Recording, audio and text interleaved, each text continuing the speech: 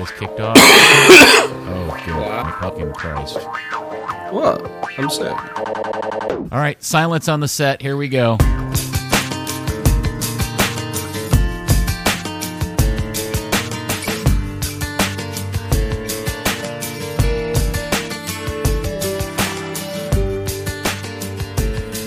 Well, hello there, FC Dallas Curious fan, and welcome to another episode of Third Degree, the podcast. Hi, I'm Peter, and today with me on the panel is none other than a very sick and near-death Daniel Crookie. Hello, Daniel Crookie.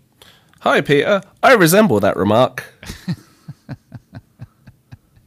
Would you like to tell the pod listeners all of your ailments that you're suffering from currently? No, but if the team gets sick before Saturday, it's probably not my fault.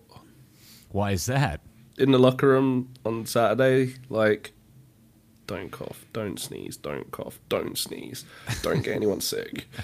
Hand sanitizer, where is it? Right. You didn't run around and just touch all the players on the face with your open hand? No. All right. That would be kind of weird. Right. Just walking around slapping players. You didn't go over there and give a big old smushy kiss on Pax's new mustache? You know, it nearly happened, but I was very careful to be like, hey, I'm not shaking hands or anything. We're being NBA like. All right. If Tanner Tessman ends up with coronavirus, I'm blaming you. And, of course, our founder and leader of thirddegree.net, none other than Buzz Carrick. Hello, Buzz. Come in, Buzz. Hello, Peter, calling in today from Los Angeles, California, because I'm going to have a meeting with Robert Redford to discuss the usage rights of the nickname Sundance Kid.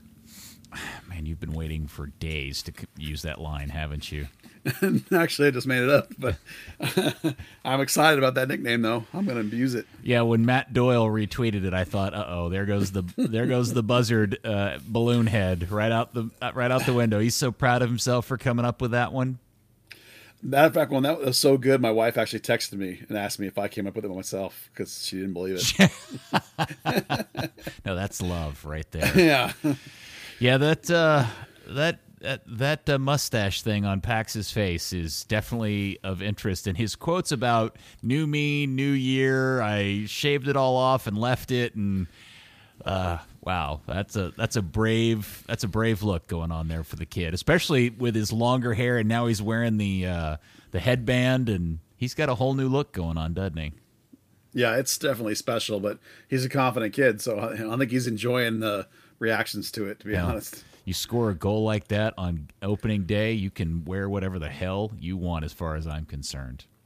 Yeah, you can. All right, well, let's get into it because it is a victory pod. Huntsman 2, Union 0. Let's see. So how to start with this? Am I off track in saying that the overall quality of the game, as to be expected for first game of the season, wasn't actually all that good?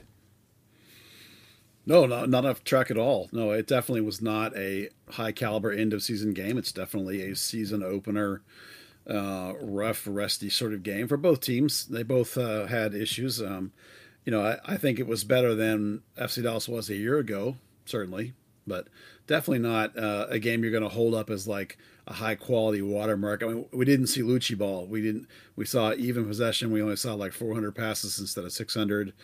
All the trouble building out of the back. Those guys all passed in the mid 70s percentages instead of the 90% we're used to. So definitely a work in progress. All right, so should we just at least start this particular review of the game with really the headline story of the whole thing, which I guess some people are going to want to talk about Paxton, but really for me, the story of the game was Tanner Tessman and his performance and the circumstances around that. There's a lot to really, really enjoy from that kid's performance, specifically in his defensive duties. But I think you're going to tell me, Buzz and Dan, that we really haven't seen the best yet of that kid. Oh, no.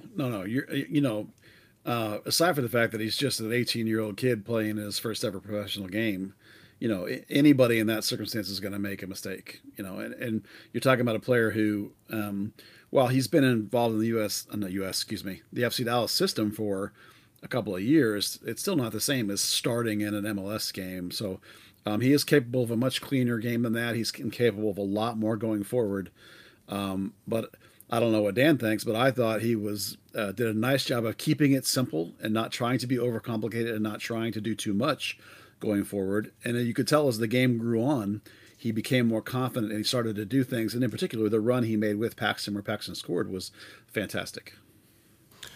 Yeah, definitely. He definitely came in with the right mindset. Occasionally, you'll see a young guy come up, take a step up, whether it's to League One or MLS, and they try and play it as if it's a DA game, and then the pace is different, the style's different. The guy is elbowing you in the face or a lot bigger. Actually, we keep boosting his podcast, but on the episode of Chum Chat that he did this morning with Judson Burns. Hold on, wait a second. I just want to state for the record, I'm really mad and jealous that I didn't come up with a podcast called Chum Chat, because that's frickin' genius. I love that.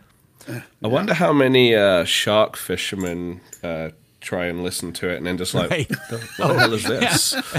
Yeah, they're doing a search through the Apple Podcast listing. Oh, Chum Chat. This must all be about great white fishing. Wait, no, it's not. But yeah, he they talked a bit about his game, and he was pretty frank with it and said, it's you can train with the players, you can play pre-season, but once you get out in the stadium in that first game, every pass seems 100 times faster and harder, and it took him a minute to adapt and settle in. And it definitely showed that he did settle in and didn't just take the first couple of seconds to heart and say, "Oh God, this is scary." And to finish it out with that long busting 50-yard pass from making the ball to Paxton on the halfway line to getting ahead of him into the box, that's the kind of thing that you definitely saw more of in the academy, and if he can develop at that rate and bring more of that into the first team, that definitely make it a little more challenging for Sylvania and Acosta to take their places back. Yeah, there's an element to the fact that he's just physically bigger, and not just by a little bit, than somebody like Paxton, let's say, as an example, that just adds an element to his game that's really interesting, because he is such a physical presence out on the field. He gets into 50-50 situations, and it's very unlikely he's going to lose those in straight-up challenges. And that's what I really mostly noticed in just watching on television, was he just looks bigger than pretty much everybody else out there. And I don't mean just taller. I'm talking about just all around, all dimensions.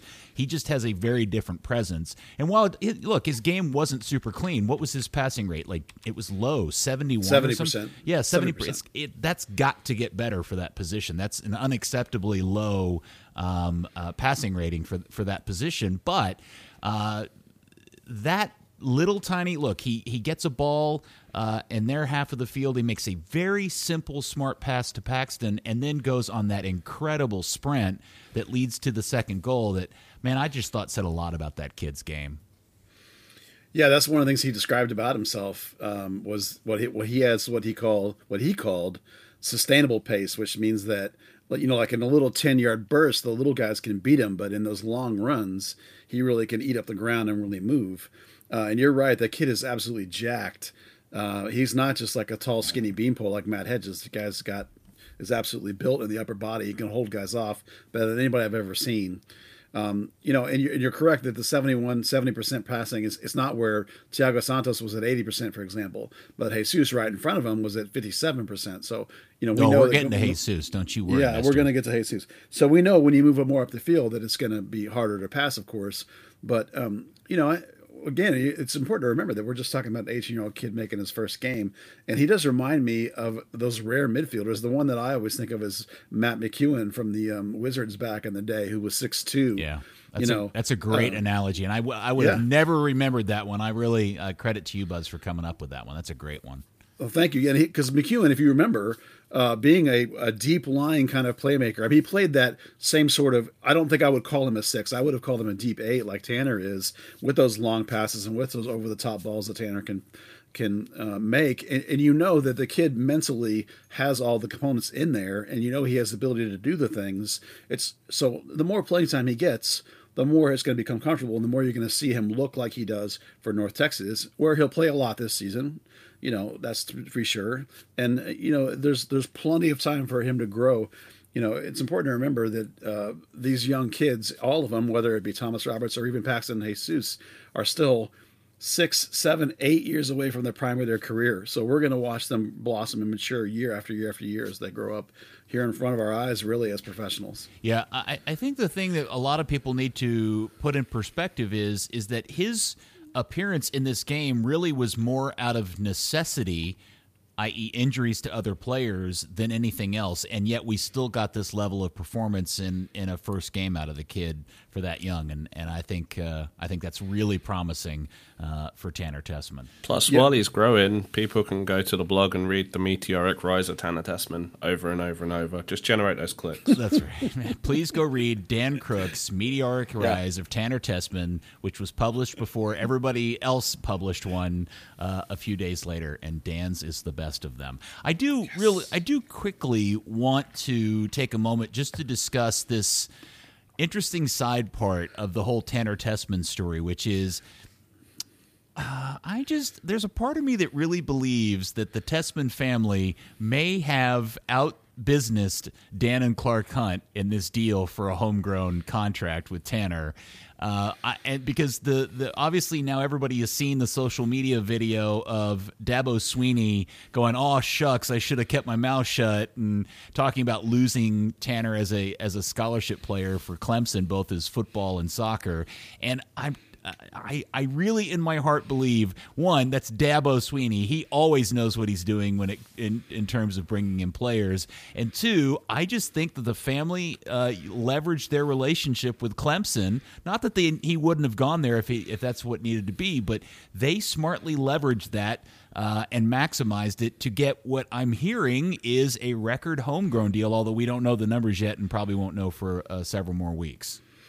Yeah, there's no question. For people that don't know, we'll repeat the story that Tanner's dad runs Dabo's foundation, and he and Dabo are best friends. And Tanner's dad has been around big-time athletics for a long time. Dabo is his godfather. Yeah, Dabo is his godfather, right. And in particular, speaking of his family, his dad's been around this big-time college athletics. He knows how the system works.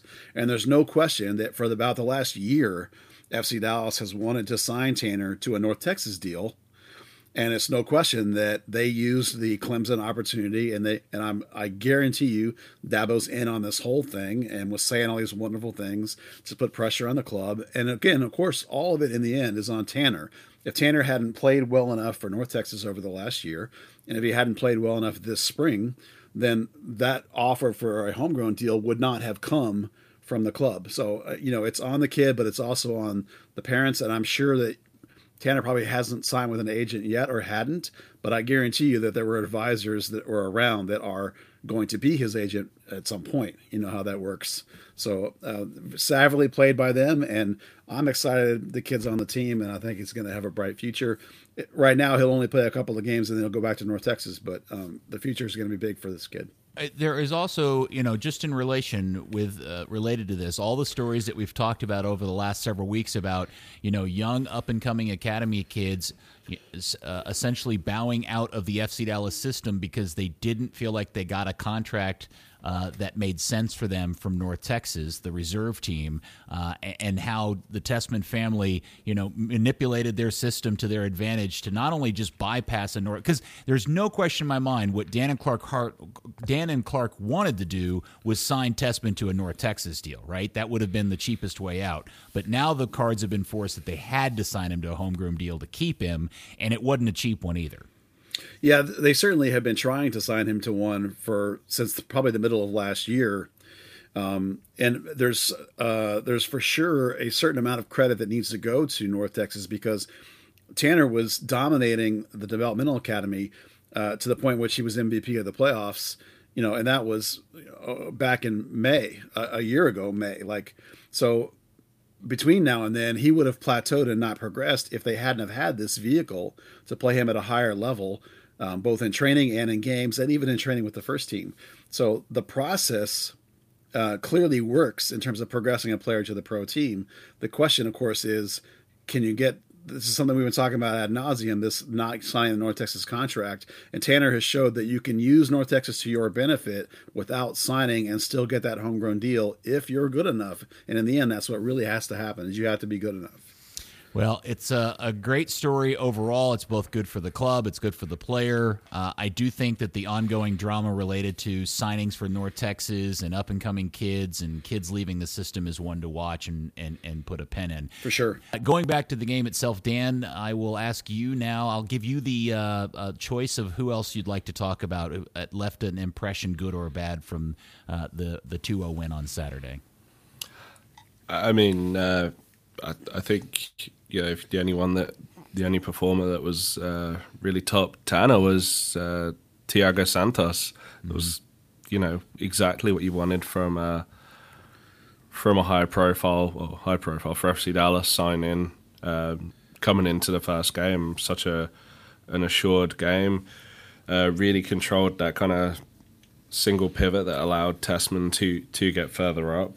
Obviously Tessmann had a fantastic defensive game, but as you watched it go on, he was able to have the confidence to make those runs and know that there was a solid player who was sitting there in cover.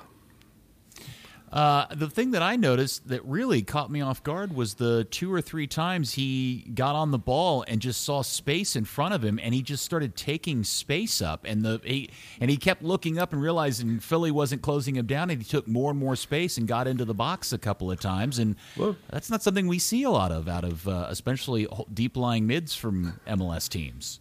Yeah, I mean, you think Brian Acosta and Carlos Carreza, they've both still got a few balls in orbit right now from last season.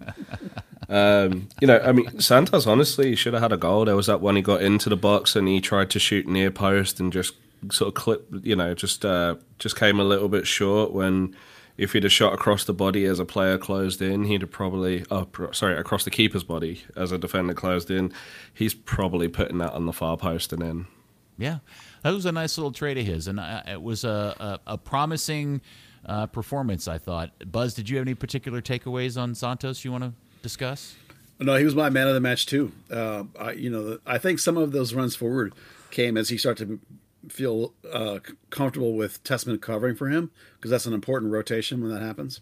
But yeah, delightful. I thought he did a really nice job of controlling the middle of the field, controlling the pace of the game, finding the right guys going forward, and those little extra runs are an added bonus. So first game, so good for him.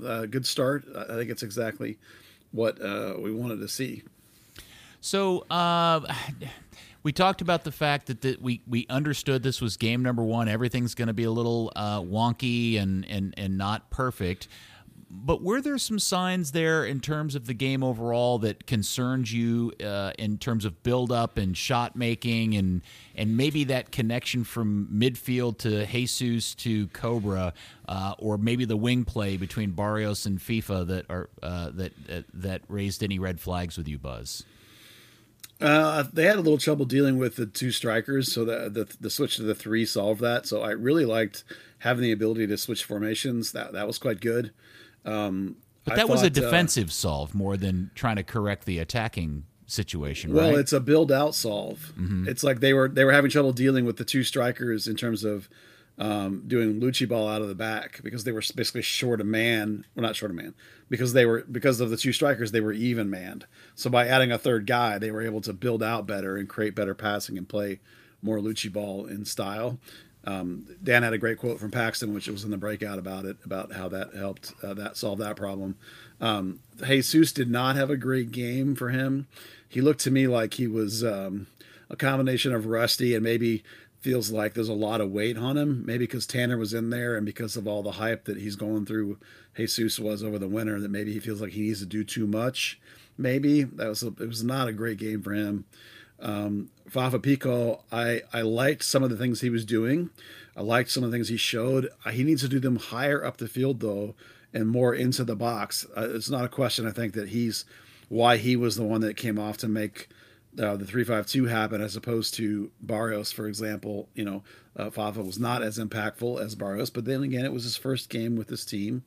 He was also being targeted pretty heavily. Fafa was?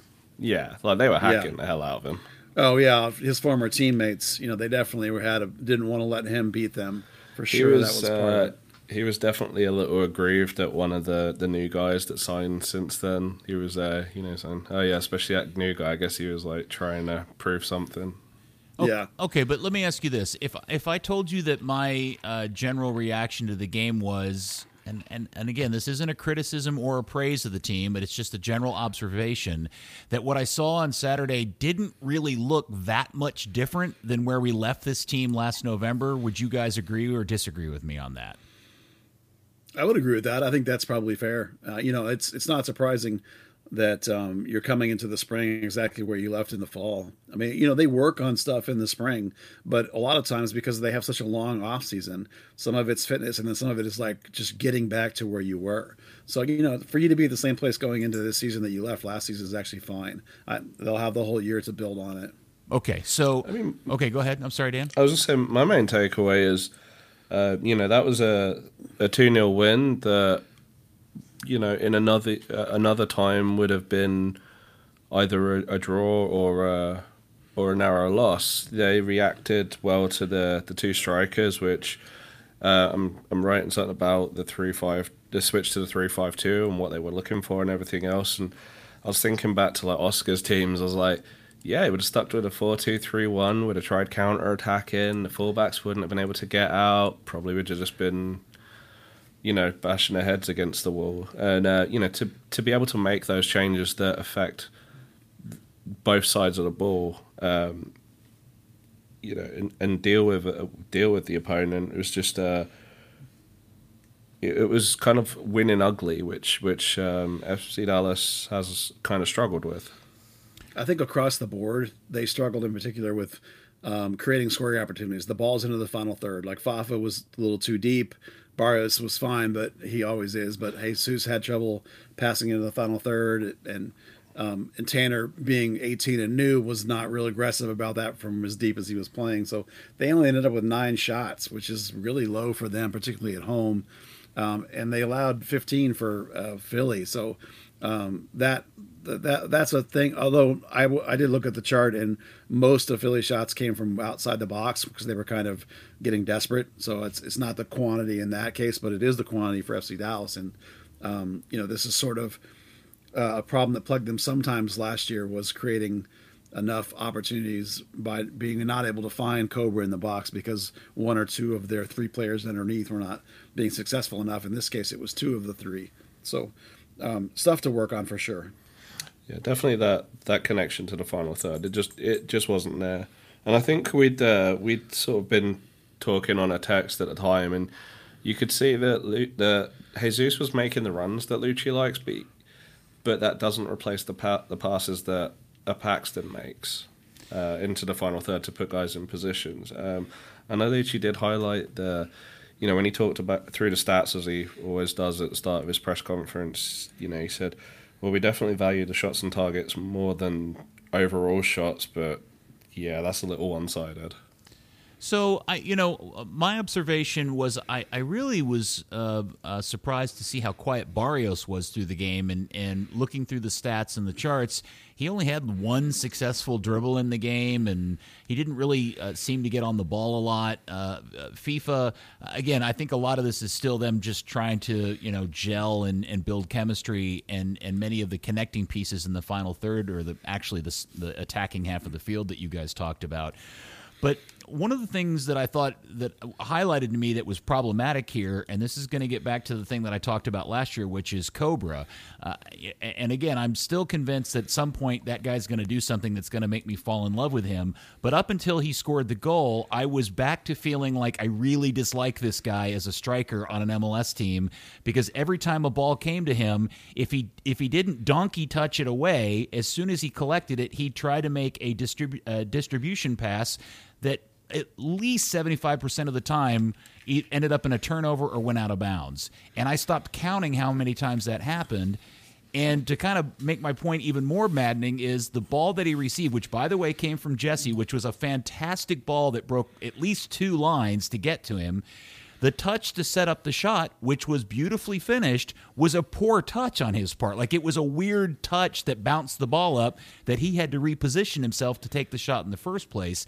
So this all gets back to the point that I think a lot of what ails this team in attack is they still don't have a very good number 9 up front. As much as we all really want to love Cobra, do either one of you agree with me that he's still festered with these weird kind of lack of whatever it is that the team really needs at that position?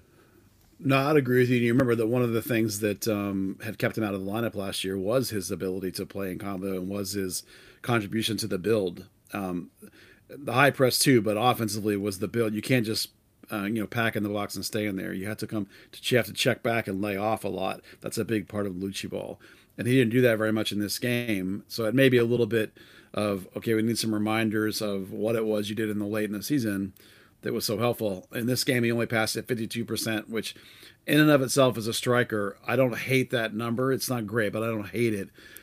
It just depends on where they are. If you can't facilitate the runners coming by you, whether it be Barrios, Jesus, or Pico, it's like you have to be able to make those little touches, hopefully when the 8's underneath you supporting. And then on top of that, if his center back doesn't drop off about 4 yards on that horrible touch, that shot's not even coming off at all. So yeah, no, I agree. It was a great shot. I mean, he buried it, so I'll give him. I mean, that's Cobra being Cobra, right? Sucked for 85 minutes and then scores the winner.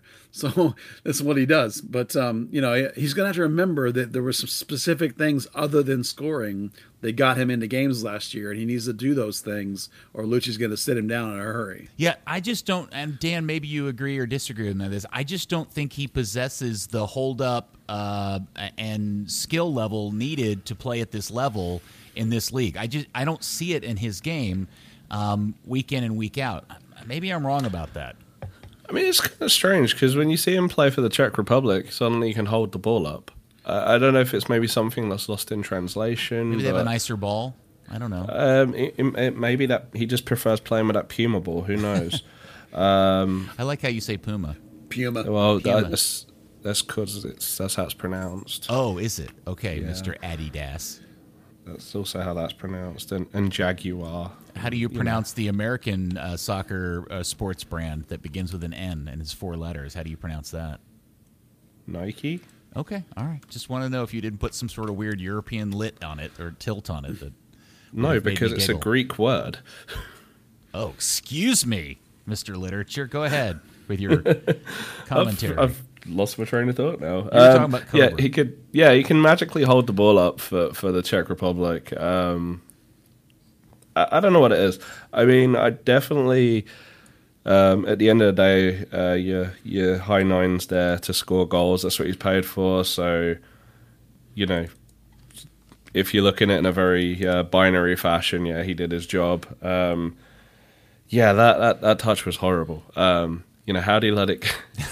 It was what, a 10-yard pass from Jesus Ferreira along the ground? Than that. No, I think it was 15, 20-yard pass. Jesus split a few players to get that ball to him. That was a great pass and probably the best thing Jesus did all day. But that was a hatchet tire. Oh, it was total elephant touch. I mean, I asked him after the game. I was like, what did you see on that? And he was like, and he was just kind of like a bit candid about it. He's like, well, you can't score if you don't try. It just happened to bounce perfectly, so I just closed my eyes and kicked it. I guess I hit it well. All right, well, then now I love the guy again. At least he's honest. He donkey touched it and then closed his eyes and took a swing, and it went in. So, and by the way, it went in against a really decent goalkeeper, too. So you got to give him points for that. Let's move to Jesus. Again, that was for the two guys that were the most concerning for me in terms of performance. They were the two guys that connected for a goal and took the lead in the game, so credit to them for that. I still don't see what everybody else sees in Jesus as a 10 on this team. I just don't see it. Well, the only one that really matters, obviously, is Lucci, and Lucci sees it. I mean, I've talked to Lucci about it. Like, what do you see that I don't, or that other people don't? And he talks a lot about line breaking. He talks a lot about building. He talks a lot about those runs, those little dart runs that he makes.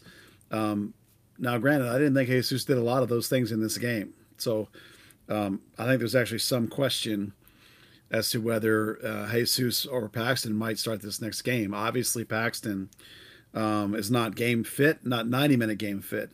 You know, he got 15 in this last game. They'll probably try and push him to more towards 30, 45 in this next game, I imagine. So because Paxton will be pretty limited in that regard, I doubt you can start him. But I thought Jesus was bad enough in this game that definitely is a question mark which one of those guys should go. Lucci definitely really likes Jesus Ferreira, so it may be really difficult to beat him because there's some very specific metrics and some very specific game actions that he likes that he talks about with the kid. So I think he's a pretty damn good 10. I think he's even better off striker, which Dallas doesn't use a player like that. But it'll be an interesting question. For me, that's the biggest question this week is who starts at that position, because I thought Jesus might have been Dallas's worst player, to be honest with you, on the day. Yeah, Dan, do you have if you had a clean slate to put Jesse or Jesus, in at a particular position that you think would best capture his skill set, what would it be? It would be up front. When I switched that 3-5-2, having him there instead of Barrios is probably his best chance of success. Being able to drop back, make those line breaking runs, and feed Cobra a little closer to goal. But obviously, that wasn't to be. I'm with you. I still don't see the appeal at the 10. I know Lucci likes that kind of crossing run between lines, and yeah, he made a few of those, but it immediately. Sorry, my dog sneezed. That wasn't me. You got your dog sick, didn't you? Probably. Your dog's got Corona. Nah, she's a Tecate drinker. That's terrible and not my joke. He was making those runs that Lucci likes, but then he wasn't doing anything with the balls. He was running into a defender. He was trying to pass into the box and, passing into nobody. Things were going through to the goalkeeper. It was just nothing even in the strength that Lucci highlights came off for him. Yeah, I think about the time after Paxton came on the field, and obviously he came on for Jesus. And what I found really interesting about that substitution is that at least on television, it appeared that Lucci pushed Tanner up forward and asked Paxton to come back and sit alongside Santos, or at least play deeper behind Tanner Tessman in the formation for the rest of the game. But the goal that Paxton scored, and the run and the dribble and all of the movement, if you took Paxton out and put Jesus on the field in that exact same scenario, I don't think that play works out the same way, because that's just not a run and sequence that I think Jesus does. I'm not saying he can't do it. I just don't think he does do it, and he's not that type of dynamic player. And that's really, for me, when I watch those two guys, that's the significant difference between the two. Yeah, I don't disagree with that. I think that's on point. I think we all think that Jesus is more of a midfield striker hybrid, whereas Paxton is definitely a penetrating midfielder. I think once Paxton came in, it looked to me like that was a single six with a 2/8. I went back and looked at both of their all touch videos, and Paxton definitely was working parallel to Tanner. It looked to me, it definitely was more of a, I don't know what you would call that, a 3-3 two. Okay. Well, no, not to make it silly formation. At least on TV, it looked like he was playing behind Tanner, and Tanner was playing higher up. But again, it's semantics. Semantics on some of that. Yeah, definitely for sure. Paxton was back where Santos and Tanner were, as opposed to Jesus, who was playing way up as a complete 10. Basically, most of the game. Worth saying, and obviously, with the question being, does Jesus score that same goal? Paxton had that very meandering, messy style run. Drifting out wide, drifting back in, the 2 foot close control in the box. Jesus would have run in a very straight line. Probably made, he doesn't score that goal for the simple fact that he doesn't give Tanner Tessman the time to get ahead to play that ball off him. Yeah. It's an interesting quandary, because I don't want anybody to think that I'm down on Jesus in general. I'm not convinced he's a 10 for this team, and but I'm also not the coach nor an expert. When I see him out there, I just feel like I miss Pax. And when Paxton comes out there and does the things that he did in that very short amount of time, the effort that he put in defensively, the ball winning, the dynamics that come with his game, it just looks very, very different and far more appetizing to me than how I see Jesus in the midfield. So I guess that'll play itself out over the course of the season. And look, he'll probably go play with the U.S. and score a bunch of goals or do something great, and I'll look stupid for saying this. Well, the U.S. uses him as a striker, don't they? So yeah, true. Yeah, fair enough. The other comment I wanted to bring up was, I thought early in the game the team got away with what I was worried was shaping up as absolute devastating turn of events when Ryan, at least on TV, looked like he had totally done his knee. That collision where he looks like he hyperextends and blows out his knee, and he lays on the ground for a while, and then not more than a couple of minutes later, Reggie's on the ground grabbing his hamstring. I thought, they've now lost both their fullbacks in game number 1 for a period of time, yet they both stayed in and played the rest of the game. I thought was the nicest swipe of luck this team could have gotten early in the season. I was going to say Will Brisson as well. He was down with his with a knee injury too. They got a certain amount of luck. Both Hollingshead and Cannon have missed training time this week, though. They both were out yesterday for sure, and Hollingshead was out for sure today. I don't know if Reggie was or not, but probably was, I would imagine. And one of the things that Lucci has said on the record is that if you miss Wednesday, you don't play on the weekend. Now, we all know that rules are breakable, especially a rule like that. But nonetheless, there are some serious questions about whether Ryan Hollingshead and Reggie Cannon are going to be available this weekend. And based on Lucci's track record, they won't be. So we'll have to, even if it's just precautionary, that's the rule. If you don't train Wednesday, you're not playing. So we'll have to find out over the next 2 days, because Lucci's a guy who picks his lineup late in the week. So right now we don't know, but I would definitely call those guys at the very least questionable, and we'll see if more happens when the injury reports come out later. Wow. Well, that would be all right. We'll talk a little bit more about the Montreal game here in a second. Let's just finish up on the Philly game related to the defense. I thought overall the team looked really strong on their half of the field. Yeah, they did a nice job limiting real scoring opportunities, I thought, versus Philly. Philly's on the road, so that's tough for them. But like I said, when I looked up the chart for Philly, 80% of their shots came from way outside. So they really, Dallas is since Lucci took over, and even in the last 2 years of Oscar, really, they've done a nice job keeping the offenses out in front of them, and running a tight, compact shape that you can't break down. So I thought that carried over again and looked pretty good. And the defense is almost always in good shape before the offense is. So it's not surprising the defense was fine and the offense needs to get better.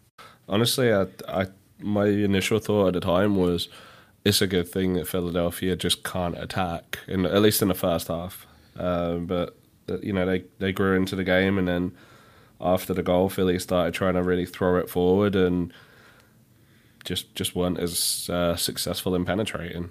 All right, so FC Dallas 2, Philly 0, a nice start to the season. In fact, didn't Dallas end up with the greatest goal differential on the weekend? Everybody else was either a goal apart or was at least one goal apart from each other. I think they had the biggest goal differential on the weekend. So I did not think to look at that. Let me look real fast. I don't think it's a big deal or anything of importance, but I think that is... they were tied. Minnesota and Sporting are both 2 goals. Okay. All right, so now we move into the game on Saturday, which is at 2 o'clock against an old favorite foe, Maxi Urruti, and the mysterious Thierry Henry-led Montreal Impact, who were big winners this past week and kind of caught everybody off guard. Buzz, let's go back to the thing that you just talked about, the injury concerns with the team already in week number 2. Yes, Ryan definitely was held out Tuesday and Wednesday with the knee. Reggie, I know for sure missed Tuesday. I don't know about today, but probably was, as I said. So those guys are definitely question marks, and it's obvious on the left. If you have no Hollingshead, that one's easy. That's Johnny Nelson, who's perfectly capable of starting. That's fine. The big question will be if Reggie's out, do you put in a direct replacement like Brian Reynolds? And that's going to be a question with Reggie having camps coming up too, is are they going to spend the time investing in Brian Reynolds to get him ready for when they sell Reggie this summer? Or do they do something like to prevent losing the first half of the season? Are they going to put Brisson in there and try and hold it together? Are they going to go 3-5-2 and put somebody on the wing, right wing, who's more of a winger and stick, Brisson as a marking back and then have, I don't know who you'd put over there. Maybe an Emma Tuamasi could play wing back. That's something that's kind of in his bag. It's hard to know what's going to happen, because we don't know yet who's going to be available, who's not going to be available, and we don't know yet which kind of tactics are looking at. We might find out late in the week which one of the options is we're going to see as an answer. And then I think there's no question that Tanner starts again because both Brian Acosta and Brandon Cervini won't be cleared until early next week, probably on Monday. So, and Paxton's not 90 minutes fit. So maybe Paxton comes in for Jesus again, or maybe Jesus and Paxton split time. It's hard to know what'll happen. So really, honestly, you got a lot of question marks going into this game, which is pretty much a must-win game, by the way. Which is amazing this early in the year. Why is it a must-win? Have you looked at the schedule? Well, let's pretend I haven't. You tell me why it's a must-win. It's a must-win game because there's a legitimate chance if you win this game that FC Dallas could start the season 2-6. Because after this weekend, they travel to New York City, NYCFC, one of the best teams in the league. And you know how terrible this team's been, Dallas, on the road. Last year, they were terrible on the road. They won 3 games. Mm-hmm. So at NYCFC, then you go to Seattle to face the champs. Place Dallas has never won, basically. Then you come back home to face LAFC. Granted, you're at home, but it's LAFC, arguably the best team in the league right now. Then you go away to Portland, a place Dallas has never hardly done jack.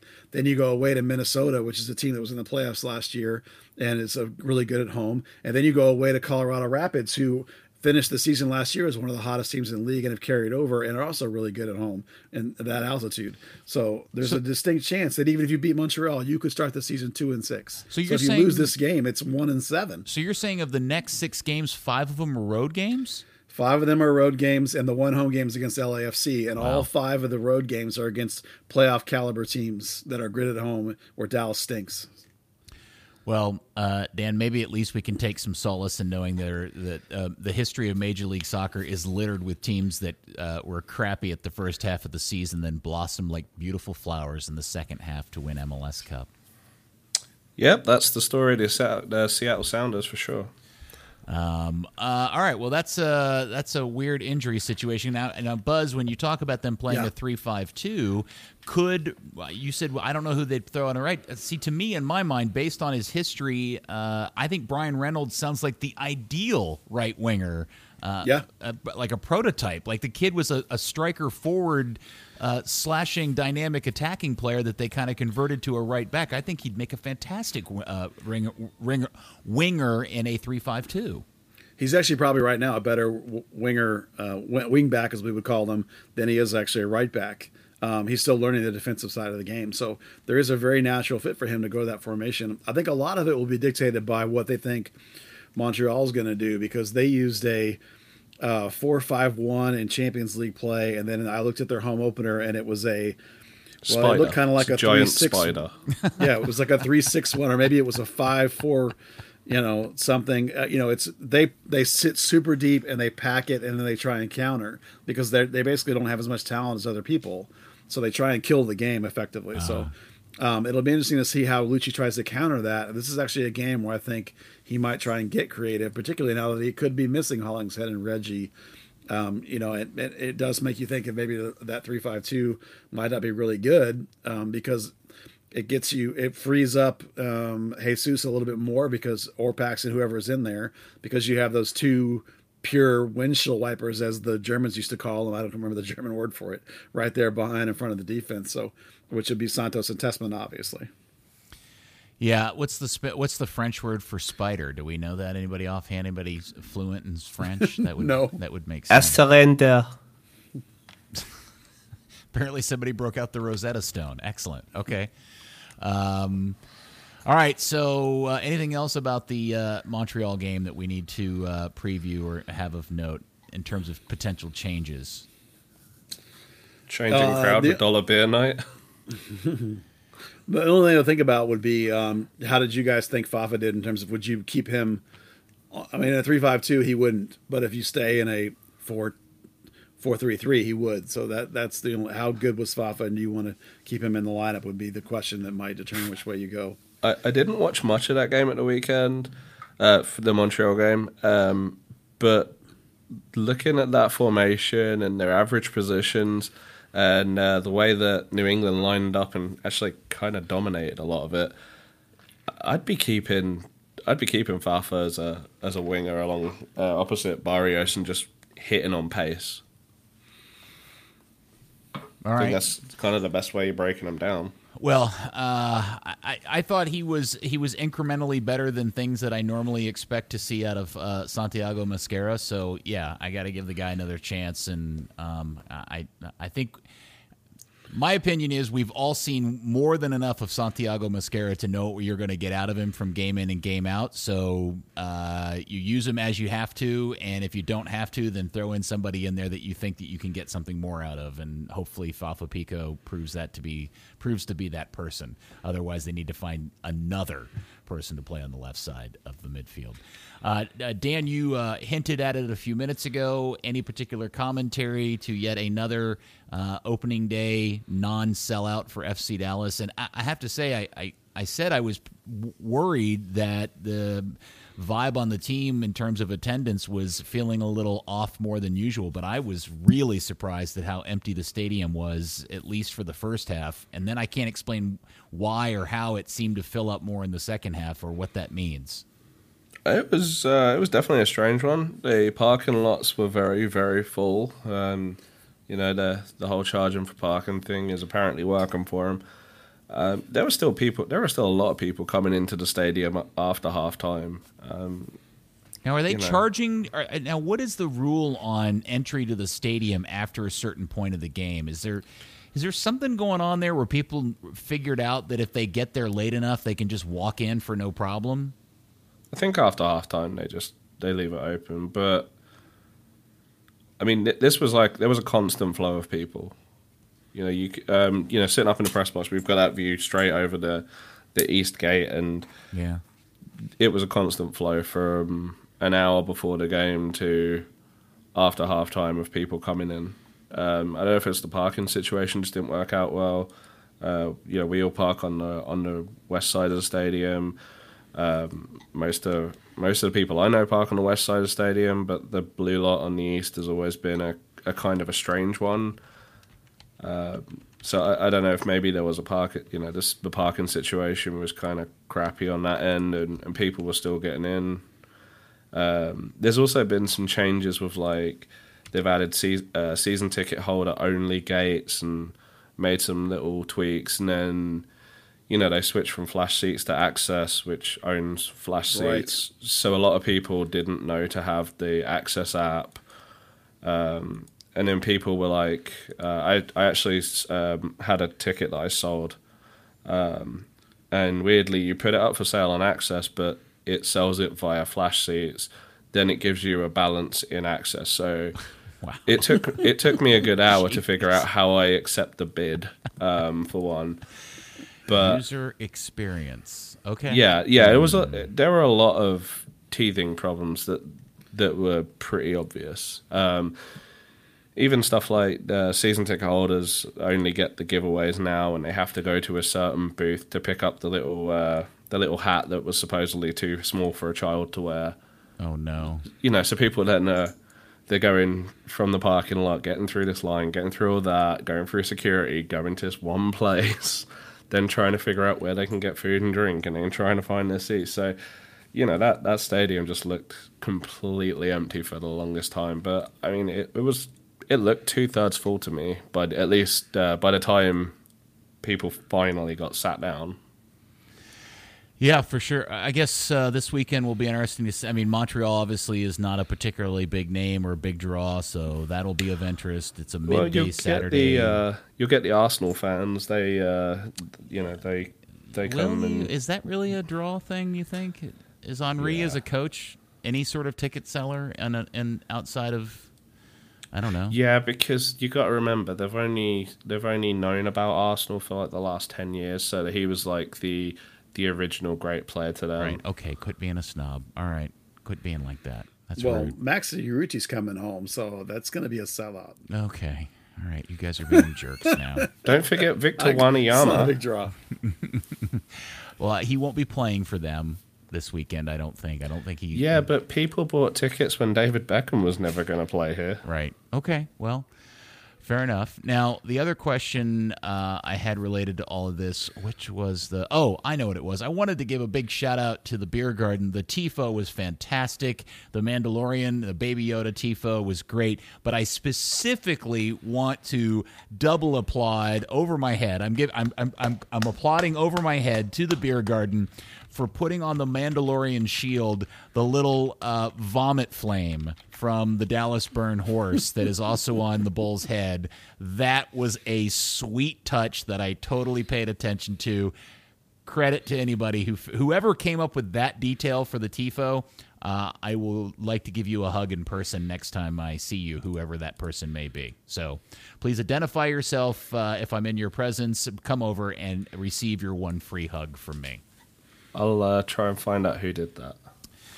Well, maybe they'll listen to the pod and they'll just come up and accost me at the game. Because I actually get to go to the game this weekend because our show's getting preempted Saturday because of a Stars game. So I actually unexpectedly get to attend an FC Dallas game before the month of May, which I didn't think was going to happen. So I will be there on Saturday as well.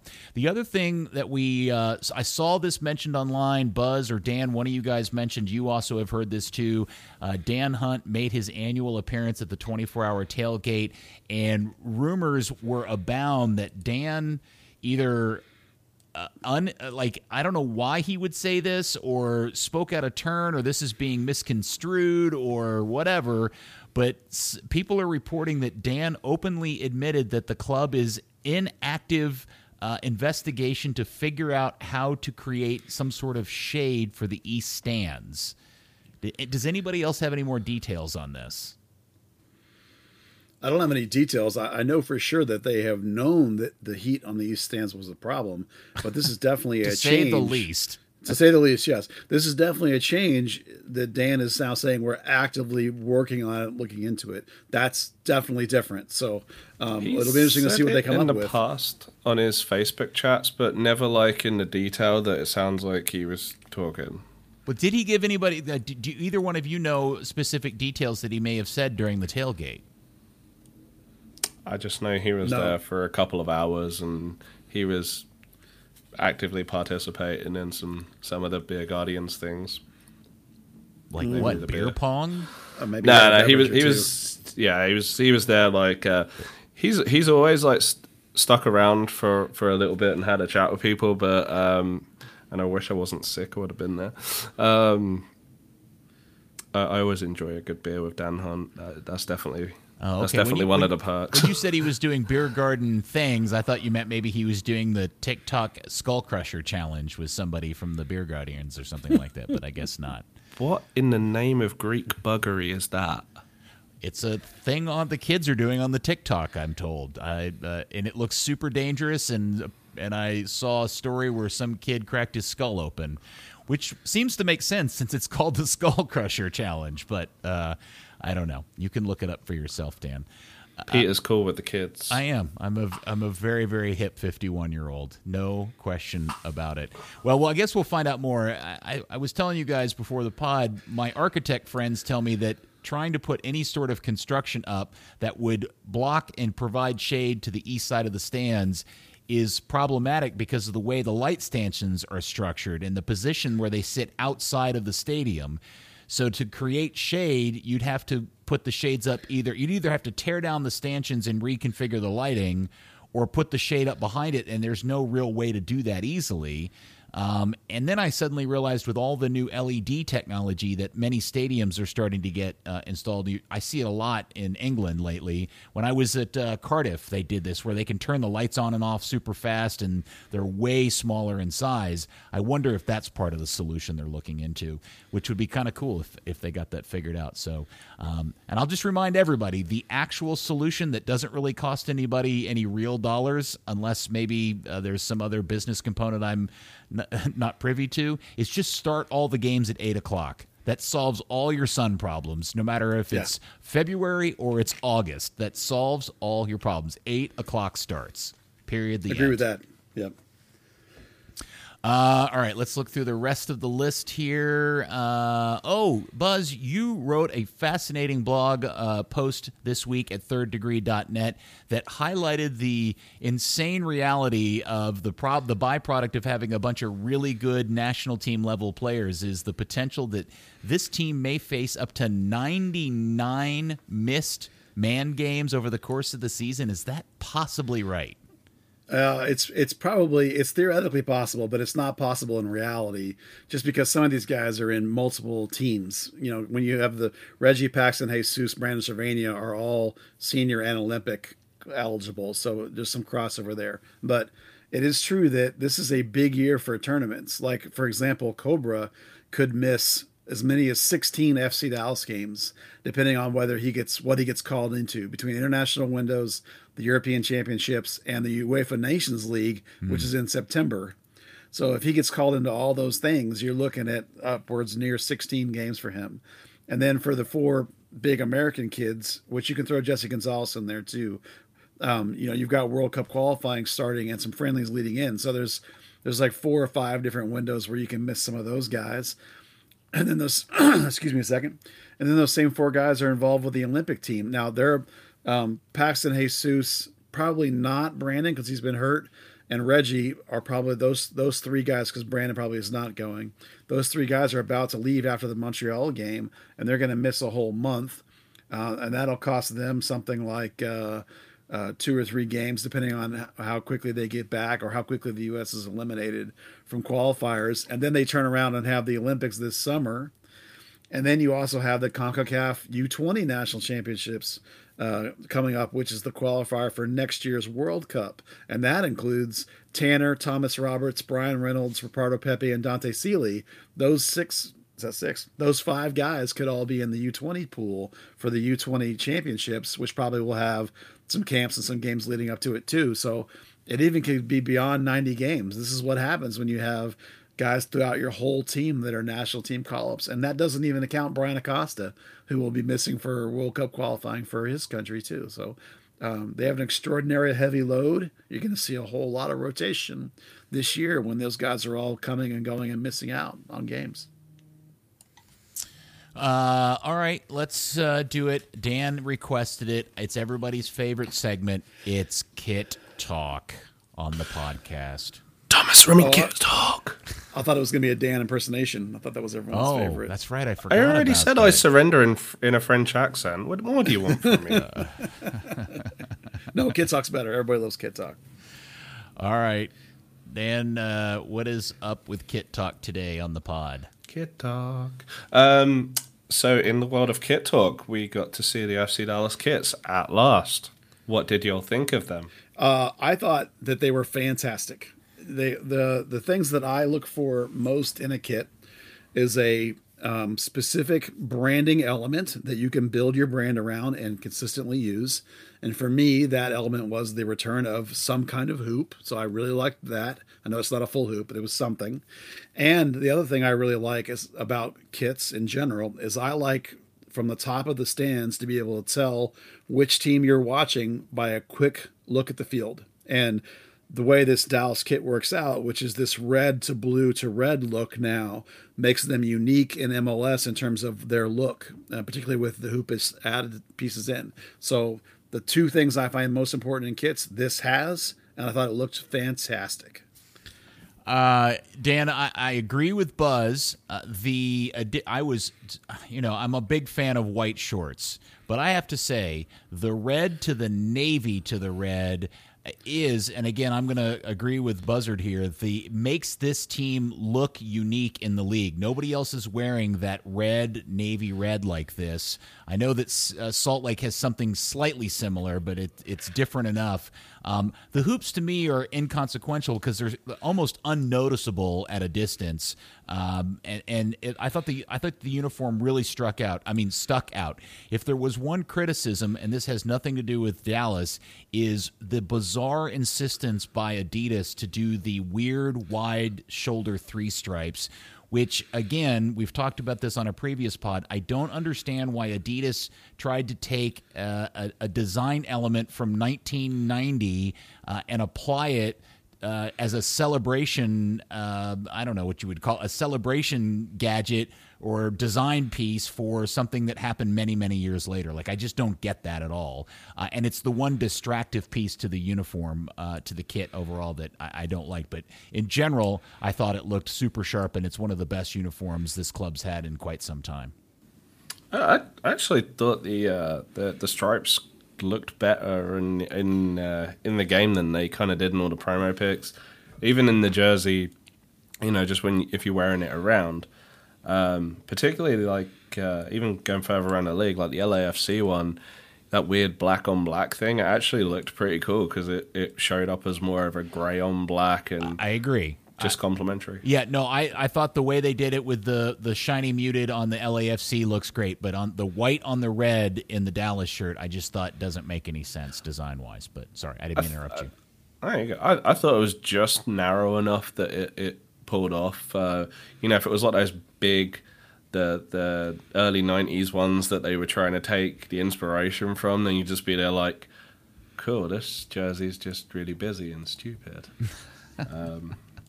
But yeah, it was good. It was good. I know, like, there were a lot of mixed reactions on the jerseys, and it was kind of I didn't actually see anyone not like it. I guess seeing it in action for the first time, which was positive. It seems like FC Dallas did something right, which is we like to highlight when we can. We always like to be positive when allowed.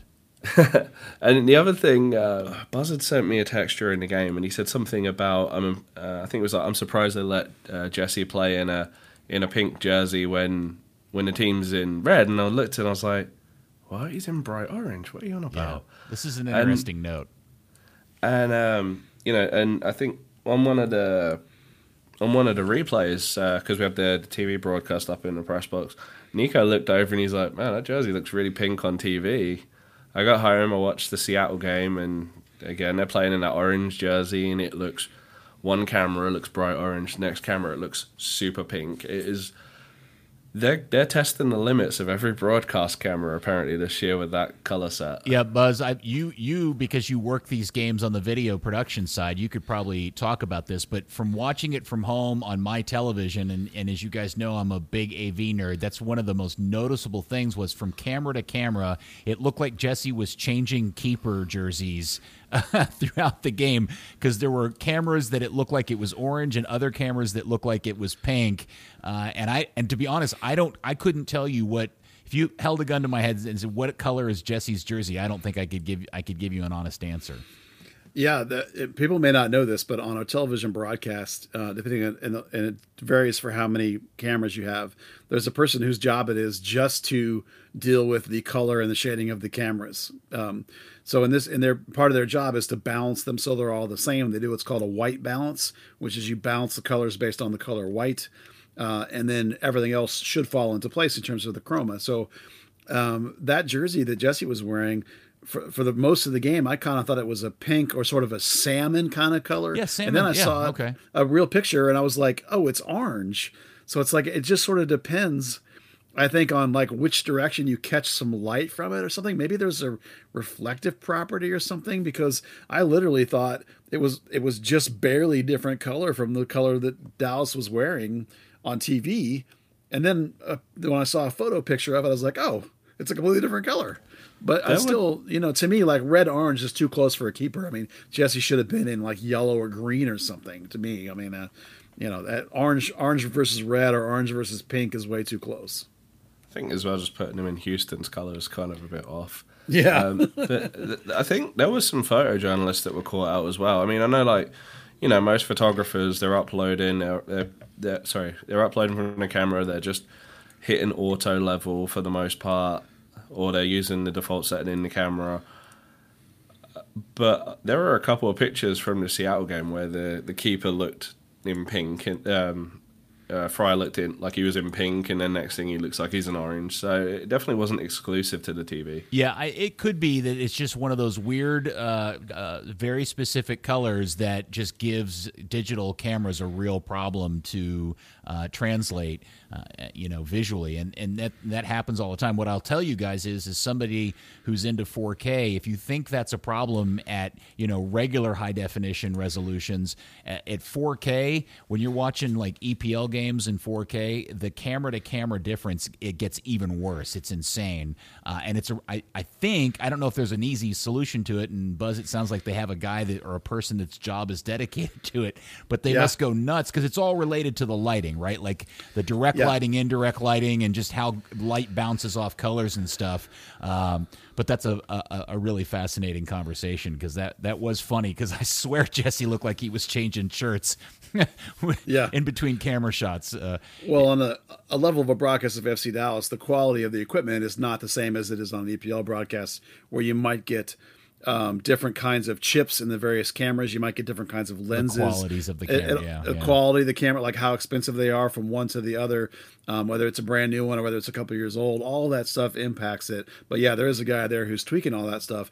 But again, if there's a weird fabric or something or a weird color, it's like the most important thing is the whites are the same, and then everything else falls along, and there's a consistency to that. And really, a little bit of a shadow, or even in a stadium like FC Dallas's, which may not be quite as brightly lit as some other new big mega EPL stadiums might be, that can make a difference too. So it's a very complicated, very technical, very expensive process. Yeah, and I love talking about that stuff. I find it super interesting. Now, I before we end the pod, I do want to comment, since we're in kit talk. I was really disappointed when Inter Miami rolled out their new home kits and they were white. I was so crushed to see that Inter Miami is wearing white shirts instead of pink. But I will say, I thought the white shirts with the pink shorts and the pink socks was a really sharp look. And so I will relent on the pink shirts, at least for now. I don't know if you guys dug it or not. I thought it was terrible. I mean, there's so much possibilities with pink and black and white. I mean, their home jerseys are black and their road jerseys are white, and that's terrible. And the pink was so pale that, like, again, a lot of the times on TV, it looked like they were just wearing solid white, except maybe somebody left a sock in the thing, red sock. Because I just thought it looked washed out and pale and weak, and it's like you could have had so much fun with, some kind of pink and white stripe or a really strong pink and then a white short maybe or something like that. It's just like there was so much to play with, and they've done such an amazing job with their branding. To then totally fail and butcher the jerseys, to me, was a complete utter screw up. Okay. Yeah, if they'd have made it a little bit darker, more like that Palermo kind of pink, that would have been pretty sweet. All right. Well, we can all agree to disagree. I thought they looked sharp. Any other kit comments from the weekend? Anybody else dig any of the other MLS kits they saw? DC. That looked great Yeah, with the the DC throwback one. red shorts. The black shirts, red shorts. I thought super stuck out. Kudos. They just to need them. those white socks. Kudos to Pablo Maurer for making that happen. Oh, was that his fault? Yeah, because he talked about it and played it up and made a whole big deal about it. And then the club was like, well, no, we're wearing black. And then he ran into, I think it was Ben Olsen, like a week before the opener. And he's like, hey, well, I heard the last minute you guys are going to wear red shorts. And Ben was like, yeah, thanks to you. It was like, they definitely blamed him for that. And I agree. I thought that looked great. Yeah. All right. So Pablo can come and collect his hug from me too, because he deserves one for that. But he can leave his Johan Cruyff's Diplomats jersey in the National Soccer Hall of Fame. Okay. Wow, that's true. That is true. That's a good point. All right, well, good. We covered all the points. Anything I've left off? Here's your last chance to throw something in, either one of you. I just thought it was really cool that so many kids off of the FC Dallas U15 team got called into the new FC Dallas, not into the U.S.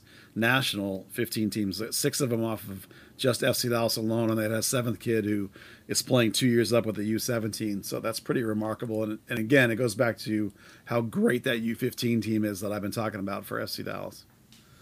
Okay, FC Dallas, Montreal's in town. Anybody who cares, Thierry Henry will actually be in the Metroplex. So that game kicks off at 2 o'clock at Toyota Stadium. Remember, parking is now paid. You may want to give yourself a little bit of extra time to get parked and entered into the stadium. Thank you, Dan. I appreciate you fighting through the horrific cold or bronchitis or coronavirus that you're suffering from. Thank you very much. Thank you, but I've had this weird premonition that Buzz might have one more thing to discuss. Oh, Buzz. Yeah, I just typed that in the chat because you were into your things. It just popped into my head. I thought you might like this. Peter, you might find this interesting. No dismount. I did a marketing survey yesterday for the Texas Rangers that asked a bunch of questions about professional teams in the market and like their brand and what their brand means to you. And it has all these qualities of like tough versus family versus blah blah, all this stuff. And it was 5 franchises. It was the Cowboys, the Mavericks, the Stars, the Rangers, and FC Dallas.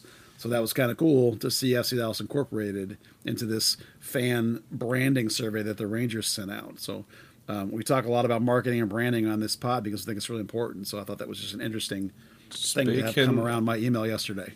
Yeah. Speaking of the Rangers, they dropped their theme nights, and July 21st, which is a Tuesday, they play the Astros, and it's FC Dallas night. The cheating Astro. What does FC Dallas night at a Rangers game look like? What do you do? Dress up as Richard Ferrer and Brandon Pollard, or what do you do?